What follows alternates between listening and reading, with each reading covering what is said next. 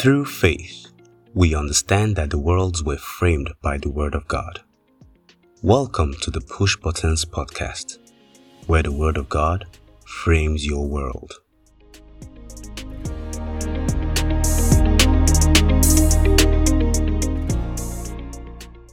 If there was ever an award for the most cheated man in history, it has to go to Jacob.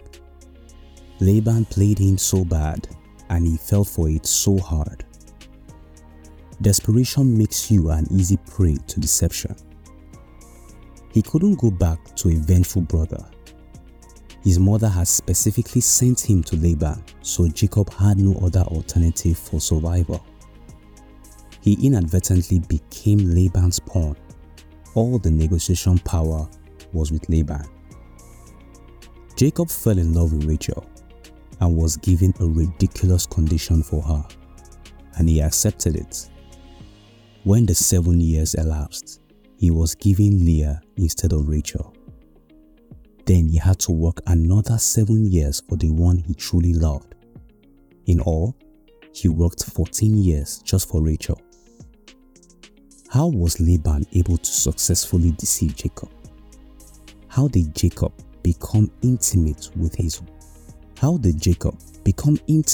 a woman who wasn't the one he had chosen, yet did not realize until daybreak?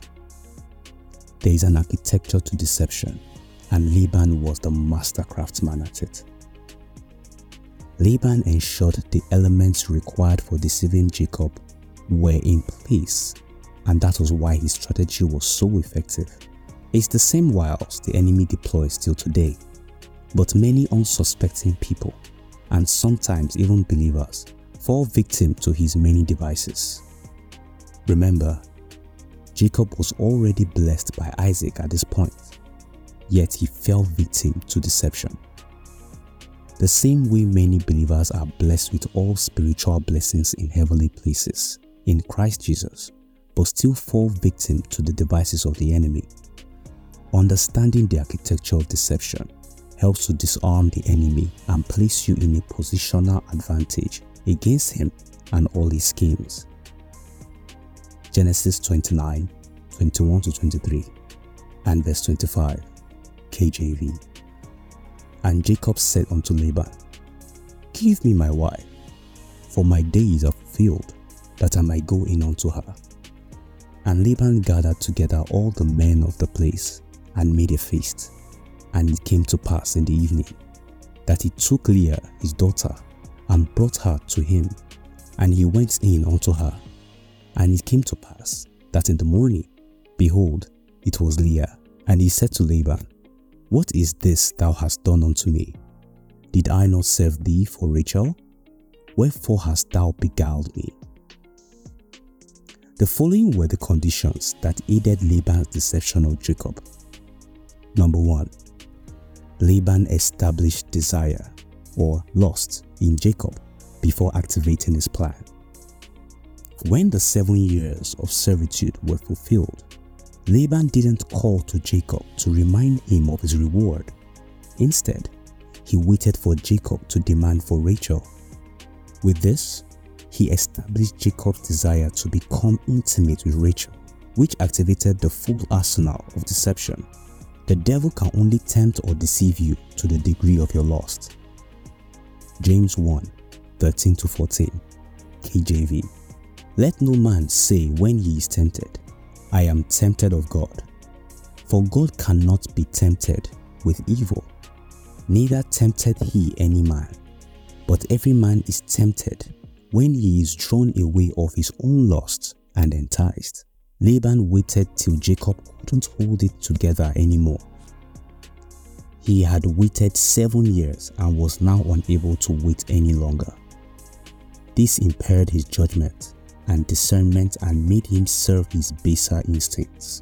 I know you have waited 7 years, but can you wait 1 more year without becoming apprehensive? Can you stay controlled in the 8th year of your waiting? This is why God hardly puts a time perspective on his promises. He sometimes puts a time perspective, but they are rare and conditional upon an initial indefinite waiting season. He simply wants you to wait on him. Simple. Waiting for a time heightens your propensity for falling into the snare of the adversary as that set time draws nearer. In those moments, the devil can take full advantage of your lust. Indeed, unanchored patience can lead to lust. This is why we must anchor our patience to God and not to a specific outcome. Looking unto Jesus, the author of our faith, not looking unto time. If he said he will do it, he will. Leave the timing to him. Jacob became a victim because he was counting down 2,555 days, and when it got to 7, 6, 5, 4, 3, 2, 1, my guy couldn't hold it in anymore. He went to demand for his bounty so he could relish in it. Laban noticed he had gotten Jacob where he needed him, so he capitalized on that moment of weakness. Maybe if Jacob had waited one more day, he would have seen the woman for who she really was. His impatience contributed to the possibility of his deception. Beware of yourself when you can no longer wait to get married, have children, have church members, get a job. Those are the moments devilish suggestions and alternatives become so attractive. That moment you can no longer wait is probably when you should ask for grace to wait some more. Those critical moments can be seized by the enemy to devastating effects. Number 2, Laban introduced heightened pleasure. Laban didn't just go in and bring Rachel or Leah to Jacob. He threw a party. He ensured there was enough food and drinks to go round. This was so he could diminish the sobriety of Jacob, impair his judgment and his capacity to discern accurately. Truth is, anyone given to hedonistic partying will have many regrets in life. Alcohol makes a fool of people and erodes their dignity. Smart geniuses become a caricature of themselves, spewing nonsensicals under the influence of intoxication. David attempted to manipulate Uriah using alcohol. If you're one given to alcohol, there is no telling how many decisions you may have made under its influence. It's not uncommon in our day to have couples throw parties a day before their weddings. At those parties, the guy gets his last chance to do and undo before he gets locked up in marriage. Sobriety is required before making or sealing up such critical decisions such as marriage. But the enemy replaces nights that ought to be spent in prayer and deep sobriety of thought with partying and reminiscing on the good old days, making you mindful of the city you ought to forget, thereby keeping the bridge to the past intact for future voyage. Hebrews 11:15. 1 Peter 5 verse 8, KJV. Be sober, be vigilant, because your adversary, the devil, as a roaring lion, walketh about, seeking whom he may devour. Number 3, Laban worked at night. The enemy never works in the light. Never. There is always a secrecy or non-disclosure or sleight of hand with the devil. The night factor is the ultimate ingredient he needs for deception.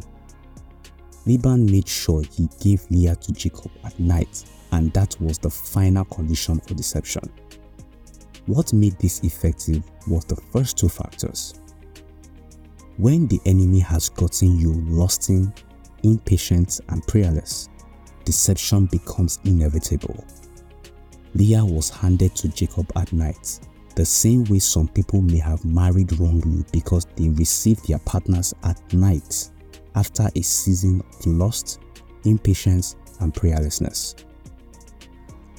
That night sometimes lasts for 5 years for some for 10 years, but ultimately, eye goes still clear. The day will break and everything will be exposed for what it truly is. Oh, how I wish Jacob had had a conversation with Leah that night before touching her. He had lived with them for 7 years and could tell their voices apart. But because he was so eager to get intimate, he skipped the talking stage. Too many people skip friendship and talking stage and rush into relationship on the strength of a dream or prophetic vision they received at night. Touching without talking can be dangerous. Talking is what sustains relationships, not touching. Only if Jacob had talked to the supposed Rachel, he would have found the deception. What the eyes don't see, the ears will pick. Prophecy is great. Visions are awesome. But let me hear his word from the pages of scripture. It's the most sure word of prophecy. What the eyes don't see, the ears will pick. He may be handsome, but he speaks rudely to everyone else but you. She may be beautiful, but she's bitter and unforgiving.